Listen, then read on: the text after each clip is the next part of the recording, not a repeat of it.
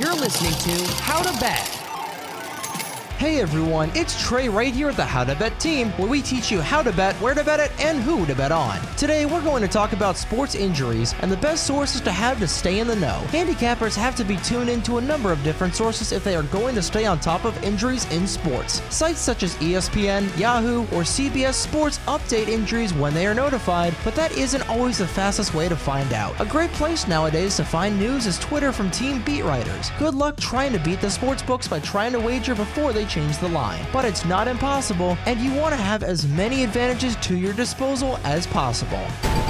For more information on how to bet, go to howtobet.com and follow us on Twitter, Facebook, Instagram, YouTube, and TikTok.